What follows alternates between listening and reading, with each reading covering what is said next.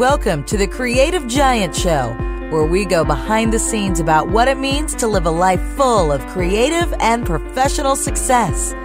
Creative giants are talented, Renaissance souls with a compassion-fueled bias towards action. Now, here is your host, Charlie Gilkey. Hello, Creative Giants. Willie Jackson is my guest for episode 44. Willie is the founder of the Abernathy Magazine, a magazine for black men, a tech consultant, and one of the members of Seth Godin's Domino Project. He is an advisor to and has worked with several best-selling authors, entrepreneurs, consumer goods companies, and startups spanning varied industries, including fitness, travel, and law.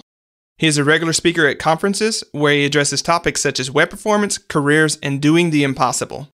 Willie's on the show because he's worn a variety of creative hats, and his current project, the Abernathy Magazine, is a new trajectory for him. He started Abernathy in part because of Ferguson and the growing Black Lives Matter movement. And let's get real. Talking about racial inequality, police brutality, and systemic injustice is hard to begin with. But because it's hard means we need to talk about it more, and our silence is tantamount to approval at this point. I'm really interested to see where this conversation goes and how Willie has managed to weave his prior body of work into this new body of work in leadership. Willie, thanks so much for joining me for today's show. Charlie, it's my pleasure to be here. Thank you for having me. Alrighty, so your journey, I always love your journey, Willie. And in case I call him Mr. P throughout the conversation, it's because I think Willie at some point will run for president. But he doesn't like that though, so we're gonna roll. it's growing on me, but there are things I can't do as president that I really like doing. We'll come back to that. One. So, okay. Your road has been really interesting, going from college to working at a consultancy to doing a wide variety of projects with the Domino Project and Seth Godin, and now Abernathy Magazine. So, rather than talking about that wild journey, actually, there's a point in time I do want to talk about, and then we'll get to Abernathy. So, tell us about the jump from the consultant gig to you being Willie on his own. How'd that happen? Sure. Well, as it turns out, when you have 2 anxiety attacks in one weekend, when you've never had them before, the path forward is clear, and the path is that you quit. Like many of my colleagues, I wanted to work for myself after I graduated from school. I just had no idea what that entailed and what that looked like. I didn't actually know what skills people would pay me for, despite the fact that I have a technology degree. We'll talk about that later. So, like everybody else who longed to enter the rat race and have bills they despised, I got a job and I bought a big house and I entered the working world. I was on a plane twice a week, living out of a suitcase, and life was wonderful for the first 100 or so flights. And once the newness wore off, and once the politics and bureaucracy set in, and when I internalized this idea that, when I looked around and I looked at the people who had spent 10, 15, 20 years with the company and what their lives looked like, I didn't want any of the things that they had. Like, that would cost me. What you get is, a low-level senior executive at the company I was with probably was making $400,000 a year. And that's not bad money, especially when you live in the South like I was living. And, so I thought about what it would cost me, which is a lifetime of unhappiness, 2 divorces, and a partridge in a pear tree. And none of that is really, none of that's really appealing to me. Big house and a boat and, 2.4 wives, that was a joke, and stuff like that. I get it on my own. And so I think relatively early on, there was this delta between the path, the trajectory that I was on, and what I really wanted. And the real trouble, and the source of a lot of my anxiety and frustration, is that I didn't know what my options were in terms of making a living for myself as a creative professional who was also interested in technology, but wasn't passionate about it to the point where, I wanted to go to conferences to learn the latest enterprise tool because enterprise software is bad. I'm pretty sure you have to make bad software for it to be enterprise quality. That was also a joke. But it was rough. It was rough. And I reached my breaking point shortly before I met you in person, actually. That was literally the weekend before Liftoff Retreat. And I was a shattered man. I was probably 40 pounds heavier. I was definitely very unhappy, probably depressed now that I reflect, on my emotional state. And things were just not good. And so I quit after a particularly climactic weekend of hell. So I rambled on a bit. I'll let you drill down into whatever you'd like. That's fantastic.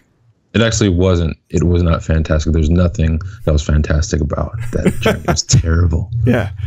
What I wanted to pull out is this theme of best way to go about this is the functional delusion that we have to live in as creative professionals. And on the one hand, here you are looking at your track as a consultant and saying, I don't want any of that. And that's a likely path for me. And yet you choose to jump out on your own, which when we look at what seems sometimes to be the likely path for success or for entrepreneurs and small business, that doesn't look really good either, right? Right. And so was it one of those things to where so talk us through that, because again, you were looking down the road and had the humility to see that you're not better than them and you're probably going to end up that way, yet you still chose this crazy road. It wasn't so much humility, I'll take all the credit you give me, but I didn't earn any just then. So I just didn't want that life. I was groomed from my sophomore year of college for corporate leadership.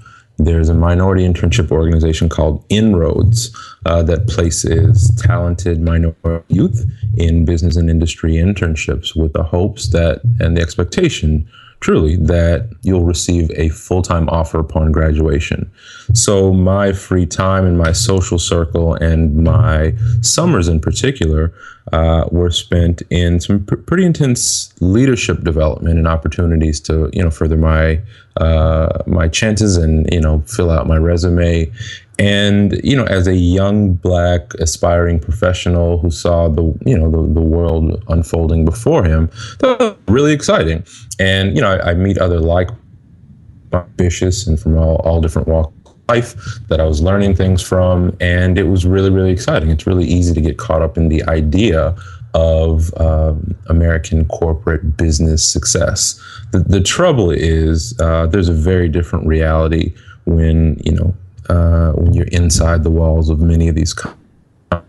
And that's where I started to have some issues, particularly because despite the fact that I'm a technologist and an engineer, I self-identify as an artist and I view the world through the lens of an artist. And I perhaps have a sensitivity to my emotion and my own emotional wiring. And that some traditional business people and technical people even, or technical people especially, don't share. So I have a unique perspective, and it was work all this stuff out because you don't know what you don't know, and you don't know how weird you are compared to other people because you can't actually you can't actually contextualize these things. You don't have the life experience. You're 18, 19, 20, and you certainly aren't necessarily ready to buck the system and do your own thing when you barely figured out what the thing is in the first place. So it was really, really hard, and a lot of really subtle and non-obvious challenges as you work through these things. And zoom out a little bit. One of the things we don't do in society is talk about how incredibly hard it is to do absolutely everything. Like everything is confusing. None of us know why we're here. We're all just pretending, right? So you throw us all together in these institutions, and we're all confused, and classes are stupid, and older people don't understand us. And I mean, it's just madness. The whole thing is complete and utter madness. And then we're hurled into this world where we're paying taxes and doing all the stuff that we didn't learn in school because we don't learn many useful things in college. And then we're commit for the rest of our life to a career track that we're not really passionate about. We're just pretending. So, I mean, it's just the perfect storm of madness that we have in America. And there is no real, this has changed a bit, but there's no real support system for people who want to go off script and explore different opportunities. You know, many European students have gap years where they take a year and literally travel the world. Do you know how much further along I would be in life if I spent some of my summers in the south of France and, you know, backpacking through South America? Like, I'd be a different person. But instead, we ask someone who doesn't know how to fill out their own FAFSA financial aid form to decide up front what degree program they're going into, and then, you know, ride that wave through until they die. And it's just madness. Like, the whole thing is just madness, Charlie. Yeah, it is madness. And, you know, I don't even remember what your question was. I just got angry. Yeah, no, anger is good. Emotion is good, because it's one of those things that you're right. There are kind of like these speakeasy conversations had about this, you know? And after the fact, like, yeah, I fell into that hole, and then I figured out there are other people in that same hole. And it's like, why didn't I know about the hole in the first place? Why didn't somebody tell me about that, right? And so, no, it's really good. And I'm going to riff on that just because not only do we, you know, have trouble filling out the FAFSA going on, then once you get into school, and you start figuring like, wow, I actually like art history or philosophy or, you know, whatever it might be. People are like, what are you going to do with that? As if learning another degree is going to prepare you any better, right? For the working world. So it's kind of this double crux. You can go in there and kind of know what you want and then get shut down. Or you can not know what you want and follow another path and then end up with, you know, a couple of anxiety attacks thinking, I got to do something different. That's exactly right. So you jump and you do a wide variety of tech projects for individuals, for teams, and then you end up at I just forgot the name of it. It'll come back to me in a second. W3 Edge. Thank you. Mm-hmm. How did you slide into that position? Well, let's see. So I worked for Accenture from 2007 to 2010. I left in April of 2010.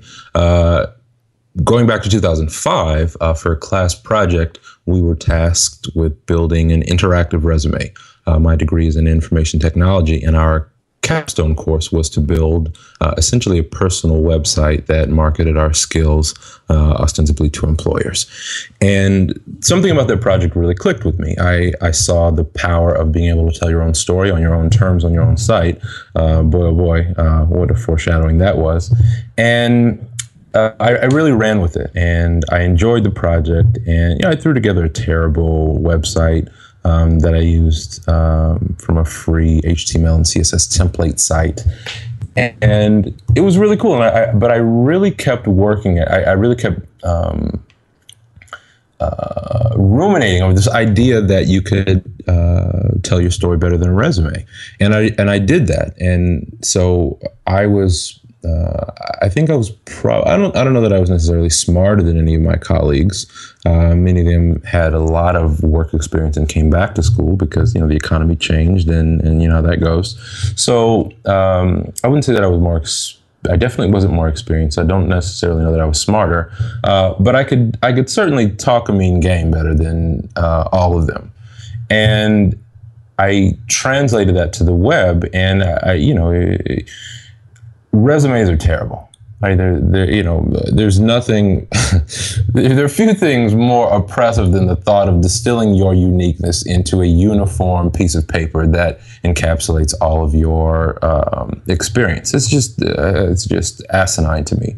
So I used the website as a way to lure someone into my world and to tell them what I actually wanted to say. And it worked. So when I graduated, I had my pick of opportunities. So anyway, I say that to say when I quit my job in 2010, I had experience freelancing and building websites, and I was able to make a living doing that. I was living in Atlanta at the time, and despite the fact that I bought a 3,600 square foot house like all stupid 22-year-olds, cost of living in the South is, pretty low. And so that's what I did. I ramped up my freelance web design business, and that was that. And things were going well. I was doing some coaching, or some speaking rather, a little part-time teaching. I had freelance clients, and things were going well. And December of 2010 is when I found out about the Dom project. I applied for that and I was hired. So I moved to New York City in 2011 to work with Seth Godin and 5 other amazing people. And we made books for 6 months. Towards the end of that 6 months, I reached out to my now former business partner, who was the founder of a digital agency based out of Boston. He had been a mentor from afar for a little while.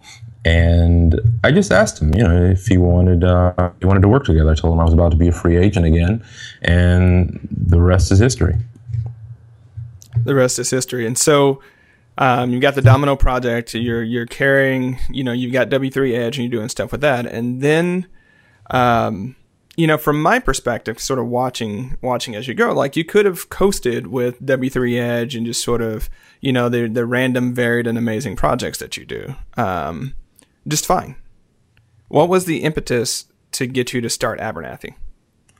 Well, we got to back up a little bit, because the assumption that everything was peaches and cream during, my time at W3 Edge is, it should be examined. I was the first line of defense for a business that had, almost 1 million active customers, using the product. Not all of them were paid customers, but they were certainly using our product and occasionally asked for support. And I ran that. It was an enormous task. And one of the things that I failed to do when I started the role, because, it was a role created for me just out of necessity, because the business needed it, but I didn't put documentation and processes in place that would have allowed me to scale my department much more elegantly. Meaning, when I did break down and hire some help, it's like the house was on fire as I was, trying to rescue myself and rescue everybody else. I'm not sure if I can say shit show, but it was a total shit show. And it was rough. It was really, really rough. So I had a really hard time, because at that point, 3 years into it, 2.5 years into it, 2 years into it, business had been steadily increasing, and technology changes, and there's just so many fascinating things that you learn when someone pays you a little bit of money over the internet. The expectations that they come with, the language barriers, so many things that somebody about yesterday, how my almost 4 years in the fire supporting customers in this technology work has truly prepared me to do virtually anything that I can think of, because I don't seat my emotions in a place that makes them susceptible to public criticism and feedback. Because, you could dig up posts in WordPress forums, people dragging my name through the mud over $100, and some emails where I didn't get back to them, fast as they'd like. And all sorts of unreasonable madness. So it really reset my expectations around what to expect from humans in general. And once you realize that a lot of people are really, really stupid, then, you can just focus on the people who are awesome. And that perspective has been so useful. Even as I've been a fly on the wall as certain projects were launched, or offered some perspective for my friends who are just wading into the world of startup and customer support, and just putting projects in the world that touch people, that might not fail or that might not work, and that publicly. So I'm really grateful for a staggering number of lessons that I learned going through the belly of the beast. But I must inform you that everything was not wonderful. That was a whole lot of hell.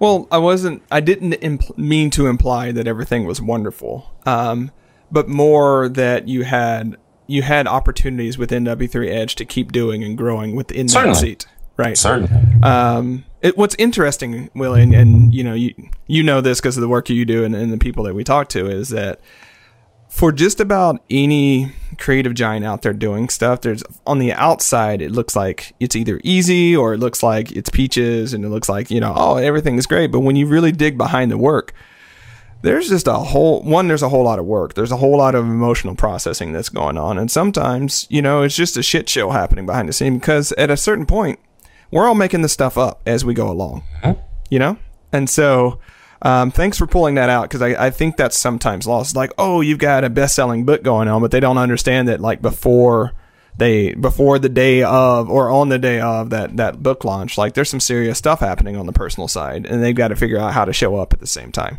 Well, we glamorize a lot of the external markers of success without realizing that a lot of the internet famous people are looking for employment. Right. And then, like, a lot of authors fail to earn back their advance. Most authors fail to earn back their advance. So it's really easy to get caught up in look of success. And I think that's really tied to the fact that a lot of people really hate their lives and their jobs. And we're just dishonest with us. I keep going back to this notion, and in my personal reflections, this seems to be one of the ideas that's at the core of why our culture is so sick. I'm not sure if this is supposed to be a reality conversation or an uplifting conversation, but this is all I've got, Charlie. But it's what it is. I mean, we don't take the time to really connect with each other as humans and acknowledge, and I keep coming back to the acknowledgement component, because knowing that your struggle and your journey is shared with other humans who are equally confused and terrified is so liberating. And because we don't have the courage to admit to ourselves that things are really freaking hard, and ask other people, like, hey, I know you seem okay, but does everything kind of suck for you too? Because this shit is really tough. Like, if we had more conversations like that, I think we'd be fine. I certainly wouldn't need to, I'm not gonna make a drug reference here. But the point is, it's important that we acknowledge how hard it is just to get up in the morning and get through the day. And because we don't do that, because we pretend like everything is so great, and we, retweet Leo Babauta quotes and just do all this social media madness, we get caught up in the lie. And when we make a habit of lying to ourselves about how things are going, and we perpetuate the motions and the actions and the activities of people who have their shit together, then we never create a space for ourselves to be honest with ourselves, because we've created a reputation and expectation. So one day we pop up and say, oh, hey guys, I'm getting a divorce. And you're like, what are you talking about? I thought everything was great. And that's because there's a fundamental honesty that is lacking in how we relate to each other. And, you have to ask somebody far smarter than me to break down why this happens. I suspect that there are influences in mass media. I suspect that a lot of it is personal. A lot of it has to do with terrible people in corporate America. But really, it comes down to personal responsibility, because you can choose to opt out of the whole system. And that's what I've done. So, yeah, you could choose to opt out of the whole system. What I'll add there is we're really talking not necessarily, I'll phrase it this way. Life is a mixture of hard shit and good shit, right? And when we only focus on the good shit, and we only focus on the good stuff, then we forget this other critical component that's part of our day-to-day reality, but also part of the fuel that lets us get to the good stuff. So that's what we're talking about. Yeah. So you had these fires going on in W3 Edge, so on and so forth. And again, you could have spent years just kind of working on building that, but you didn't. What was the impetus for Abernathy? A turning point for me was Mike Brown's death. For people not tuned in or who have been living under a rock or perhaps listening in a different country, there's an 8-year-old black boy, young man, outside of St. Louis, Missouri, in a city called Ferguson last August, who was killed by a police officer. And the circumstances around the death are tragic, and is sort of most poignant and recent, not recent now, but encapsulations of race relations in the United States. And it's complex and it's ugly, and many people feel like justice was not served. The tragedy of the event aside, because Michael Brown was supposed to start weeks later, and instead, his parents buried him. The tragedy of the situation aside, what really rocked me was, one, the ensuing media coverage. Got a little noise in the background. It'll be over in a second. What really rocked me was not only the media coverage, which there's a saying among the protest movement, if you will, that if you're a Black person and you are killed at the hands of law enforcement, for example, you die twice. You die once naturally, and you die again in the media. So what you see is a character assassination that attacks the person's humanity, and subtly, and sometimes not so subtly, implied that this person had it coming and that they deserved it. And that's really for me to wrestle with. Additionally, technology has reached the point where mobile devices are all capable of capturing and streaming high definition video. So as I'm sitting in my apartment in Jacksonville, Florida, glued to my TV screen, watching law enforcement officials pointing rifles at unarmed members of the press and citizen journalists who flew in to cover the happenings as the city rolled tanks down the street and tear gassed people, citizens, U.S. citizens, unarmed, nonviolent U.S. citizens. And as I saw protesters in Gaza showing people over social media in Ferguson during these uprisings and the protests how to make makeshift gas masks to protect themselves against the state-sanctioned violence, it was a really, really, really significant turning point as it relates to my humanity and my perception of the world. I'm a 30-year-old Black man in America, and I grew up privileged. I grew up fortunate. I went to good schools, and I was sheltered from a lot of the influences that could have had me caught up in the wrong path. And it's just amazing when you reflect on the progress. My grandfather had hazel eyes, paper bag skin, and was a sharecropper. And he looked the way he did, not because my people are from the Caribbean, but because my antecedents were raped. And the sharecropper is as close as it gets to slavery. My father was born in 1944 and picked cotton in the segregated South. So what we see in two generations is, the American dream ostensibly. But I also have to wrestle with this reality that the color of my skin has been weaponized by the media. And because America has never truly acknowledged its violent, racist, colonialist, imperialist history, which really does encapsulate America, and these aren't subtext of the American dream. This is literally how America came to be. Because they acknowledge that, like many parts of Europe and other parts of the world, there is a fascinating dynamic that exists when you talk about race. It's virtually impossible. Because there's this perception that you're only racist if you're calling someone the N-word. But as we know, institutional racism is far, far more sinister. So the turning point for me was Michael Brown, seeing the media's impact on how these stories are told and how that affects things. I can't walk around in New York like Mark Zuckerberg can because of this. Right? It's different. It is just different, and no one can argue otherwise because there are facts and statistics that prove this out. And I wanted to do something about this in a way that didn't involve shotguns and ski masks. And so I reached out to Seth, my now advisor, Seth Godin is an 18-time best-selling author. Seth invented commercial email back in the 90s and sold a company called Yoyodyne to Yahoo for $30 million a long time ago. Seth probably hasn't needed to work for a long time, but he's had an incredible career, lasting more than 30 years. And he's written more books than any of us ever will, and he's given more talks than any of us ever will. And he tries really, really hard to put it out.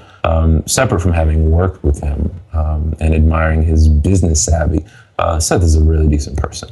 He's a good father and a good husband to boot. And I'm just glad that we're friends. So anyway, I reached out to Seth because we still have a good relationship. And I asked him if he had anything coming down the pipeline that might benefit from my expertise, because I was looking to make some changes. I was incredibly unhappy with the work that I was doing, and I didn't feel like I was making a change in the world. Plus, there was this whole uneasiness that I felt around the things that I just described and what could be done about them. And we chatted for a bit, and I told him what was bothering me, what I just shared with you, and we talked about what working together might look like, because as it turns out, Seth did have some projects that needed a technologist, kind of an in-house CTO, if you will. And so I flew to New York the next day, and we talked about it in a bit more detail, and everything sounded good. So he gave me some homework, and I came back to Jacksonville, and I was writing on my walls like a crazy person. I wrote a blog post about that. I'll send it in the link. I'll send it to you if you want to include it. But I really got crazy, and I was thinking about my next steps, and there was like a palpable energy in the air, and I mean, things kind of happened really quickly after that. I moved back to New York City on February 1st, and I launched Abernathy in earnest on January 29th. So things got to moving in a hurry. Yeah. Being around Seth has that happen. Like he's really good about making things happen in a hurry within people. It's true. I think Seth, I forget which episode. I think he's episode 3 of the Creative Giant Show. So if you're interested in learning more about Seth and his perspective, I agree. Like, as my mentor from afar, it's one of those things where we know a lot about his business career, but he's also just he's a really good guy. He's a mensch of the highest degree. So what I'll say is Ferguson and the issues that follow really open up a conversational vein for a lot of people, right? Not just African Americans, not just people who identified as people of color. It really did change the conversation. And I think, with where we are right now, today is July the 24th, with the Confederate flags coming down, the bombing of, or the killings in churches. Like, all of this is a part of the context in which Abernathy exists. And so yeah, it's really important to talk about that. But there's this challenge because Abernathy is a magazine for Black men, right? That's right. Not inclusive of, it's not fundamentally exclusive of other people, right? You don't have to just be a Black man to read Abernathy, but it focuses on issues for specifically Black men. That can be a challenge, Let's talk about that. Have you gotten any, what have the reactions been to that focus of Abernathy? Well, for better or for worse, Abernathy's become more relevant and more important since we launched in January. And we've been met with overwhelmingly positive support. The wonderful thing about digital shelf space is that no one has to lose in order for you to win. And anyone who has something negative to say about me creating a publication that is doing something good for an overlooked, an extraordinarily underserved demographic, probably won't be very happy with how the conversation goes with me. Because the fact that in 2015 there aren't 100 magazines like this is a travesty. Like, why on earth does that not exist? Am I, in 2015, a person with the magazine for Black men? Do you know of any others? Have you heard of any others? I sure haven't. And we looked around, and we still look, for other people doing what we're doing, and I just don't see it. So, as a businessman, tremendous opportunity. As a Black man, absolute travesty. So, in my mind, I see it as filling a much-needed void, and so this notion that, it's certainly scary to target a very, very small situation. This is for you. But if you actually look at how business works and how important it is and how valuable it can be to draw your line in the sand, it says this is for these people and these people. There's power in that. And, I'm making it clear in the language and the messaging on the site. This is for Black men, period. But everybody's welcome to join the ride. There are a lot of things not taught in schools. American history books are devoid of actual American history. Like, Black slave labor built this country. The highest concentration of multimillionaires were in Mississippi. And through some of the most incredibly violent and oppressive circumstances you could ever imagine. If you really want to have a bad day, read a book called Worse Than Slavery. There's something called, one second, please. There's something called, I totally spaced out. The point is, there's a lot that's not taught in schools, and there's a lot that we don't talk about in society, and there's a lot that's not acknowledged. And one of the things that we have to create a space for, one of the things that I am passionate about creating a space for, is putting some dialogue around this stuff. And I think that there are a lot of uncomfortable conversations that need to be had, and a lot of things that oppressed people in this country carry around with them. And I think that can be channeled into something positive. And that's what we're trying to do with Abernathy. Yeah. Obviously, I have some dog in the fight here as a multiracial person of color, right? And so it's one of those things with a Black heritage, with a Native heritage, and also an Irish heritage. It's one of those things where it gives me a somewhat interesting position in the sense that in many ways, I'm not clearly identified as Black in some places, right? If I go to the South, you're straight up Black, right? There's just no real multiracial there. Everywhere else, it's okay. But, when I'm talking to people about these issues, what I sense, Willie, is that there's this broad group of people that are in the middle of this conversation and just don't know how to talk about it. And there are a lot of white women who want to talk about issues of race, but just don't know what's legit and what's not legit. And if they bring it up, like, how's that going to do, so on and so forth. And so, one of the reasons that I see the need for Abernathy and other magazines like that is because it is that place where these difficult, uncomfortable, honest conversations can be had. And it's a place where the frustration and anger and things that are natural part of the history can show up, but there's also a place for optimism, and there's a place for learning. And again, like you mentioned, there's really not as much out there about some of the dark sides of American history as we would like, Well, a lot of it's out there. It's just not in a place that's convenient for us. And,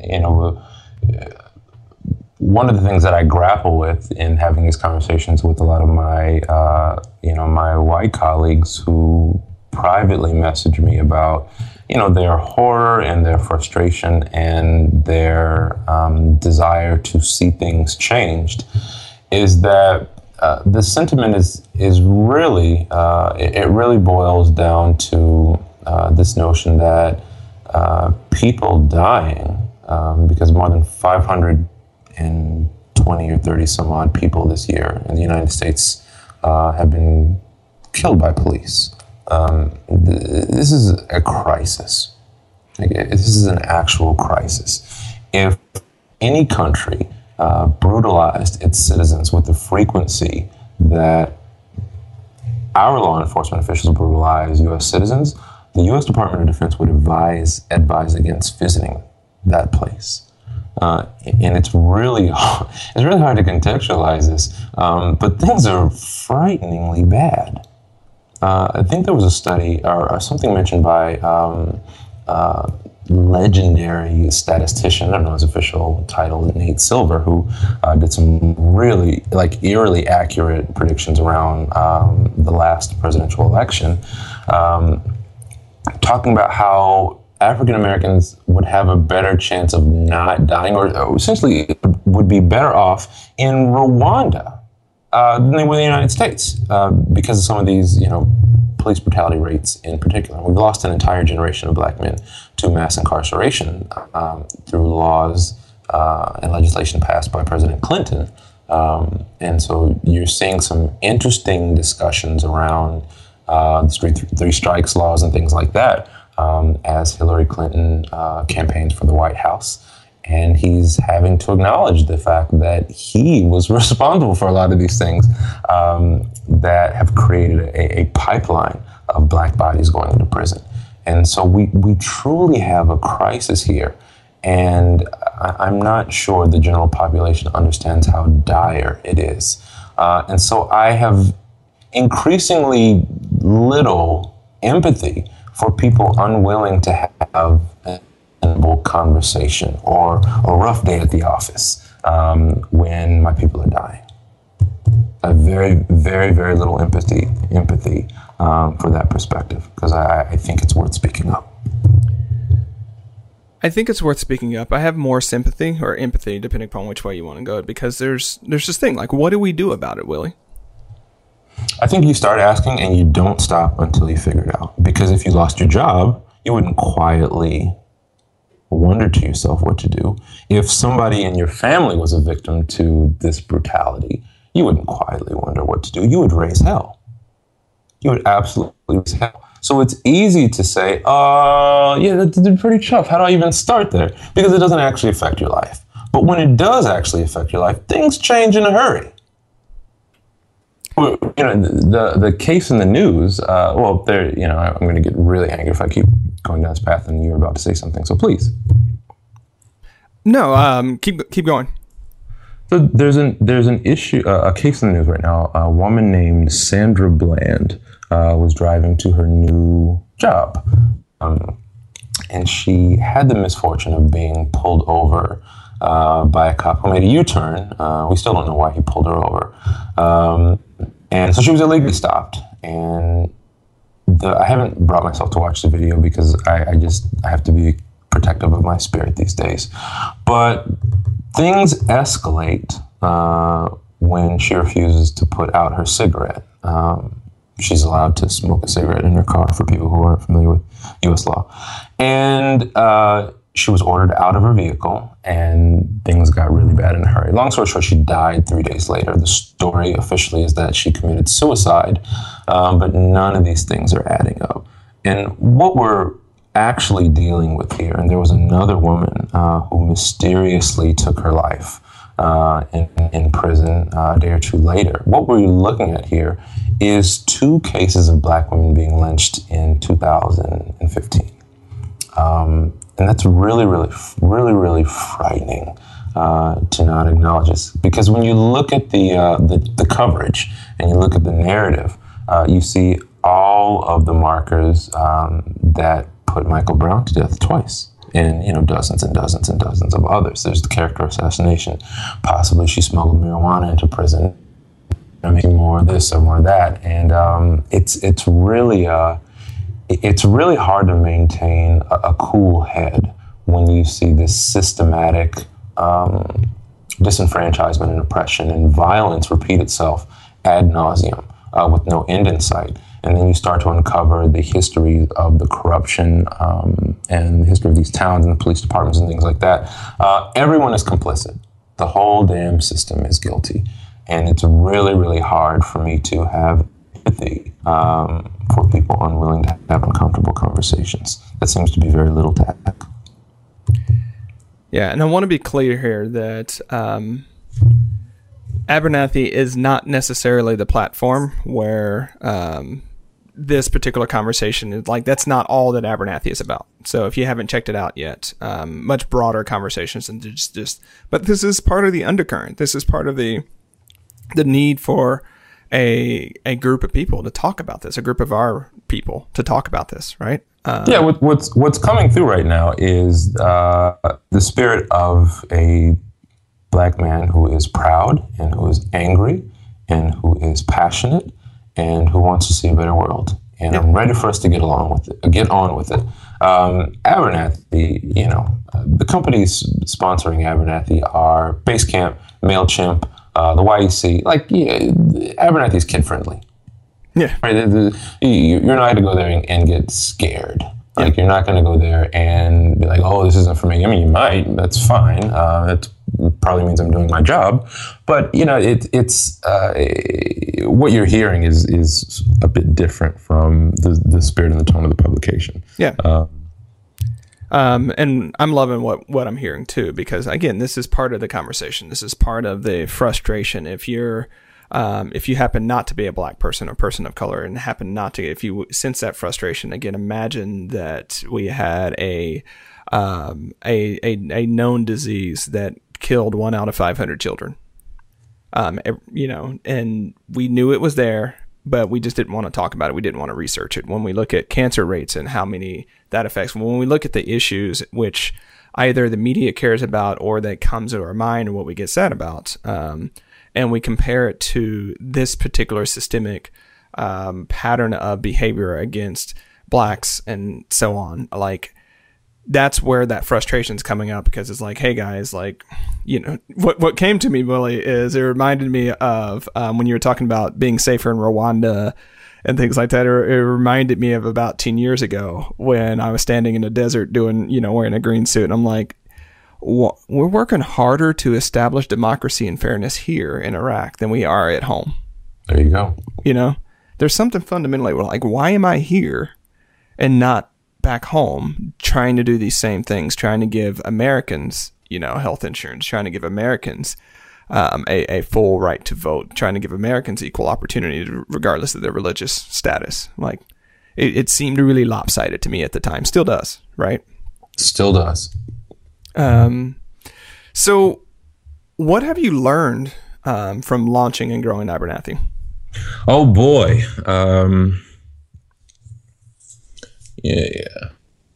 One of the things this has been a really good week. And one of the things I was mentioning to Seth, and that we were talking about, is it's really not hard to see a little bit of success.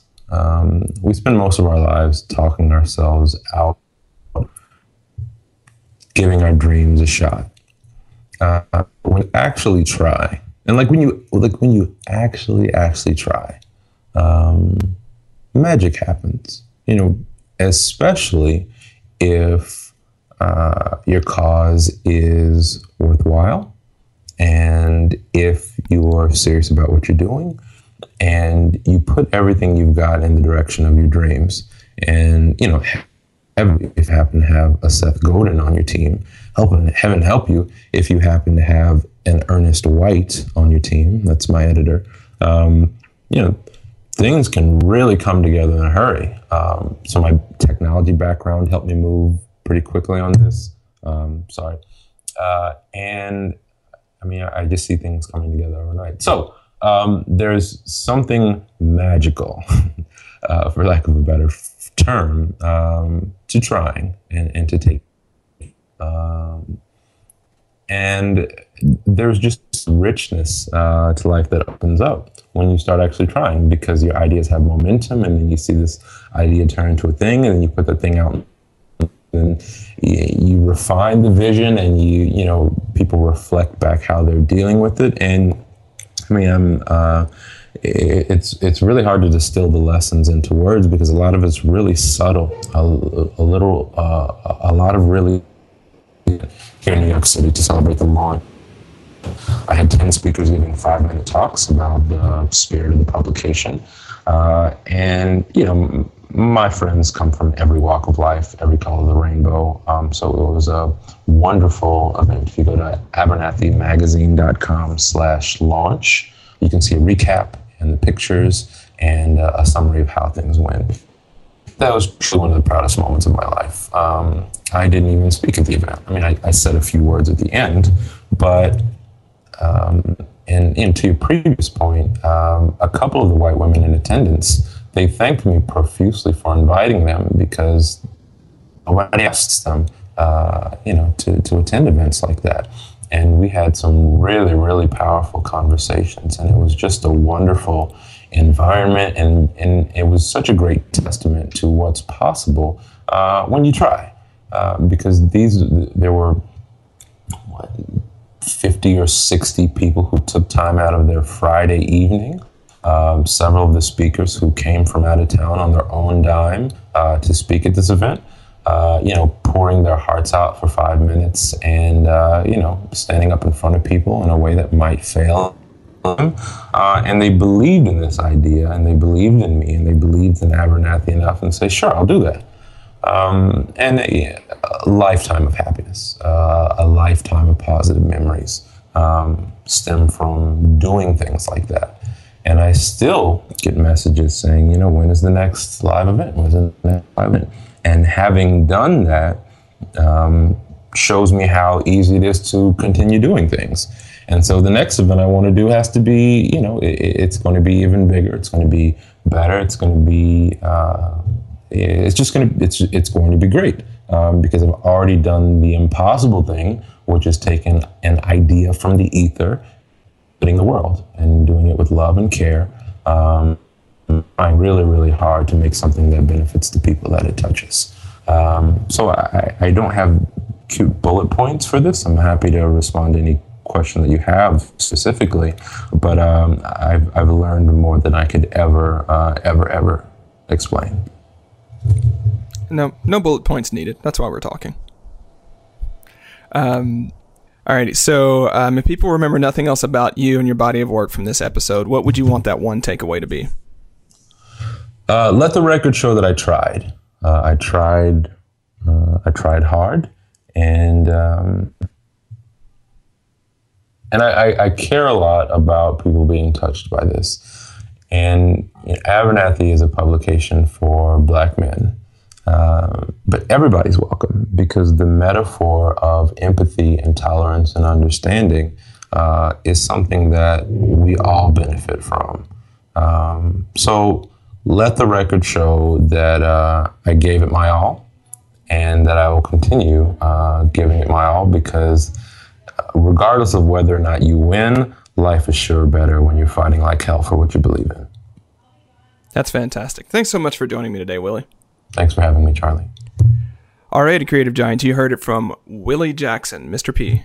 What are you holding back on that you need to, try today to do the impossible of taking that idea and turning it into a project and putting it out there in the world with love, care, respect, but also tenacity? We need that thing, and I hope you take the steps to do that. Until next time, stand tall. Thanks for listening to the Creative Giant Show. To find more tools and inspiration for creative giants, head on over to productiveflourishing.com. Stand tall, Creative Giant.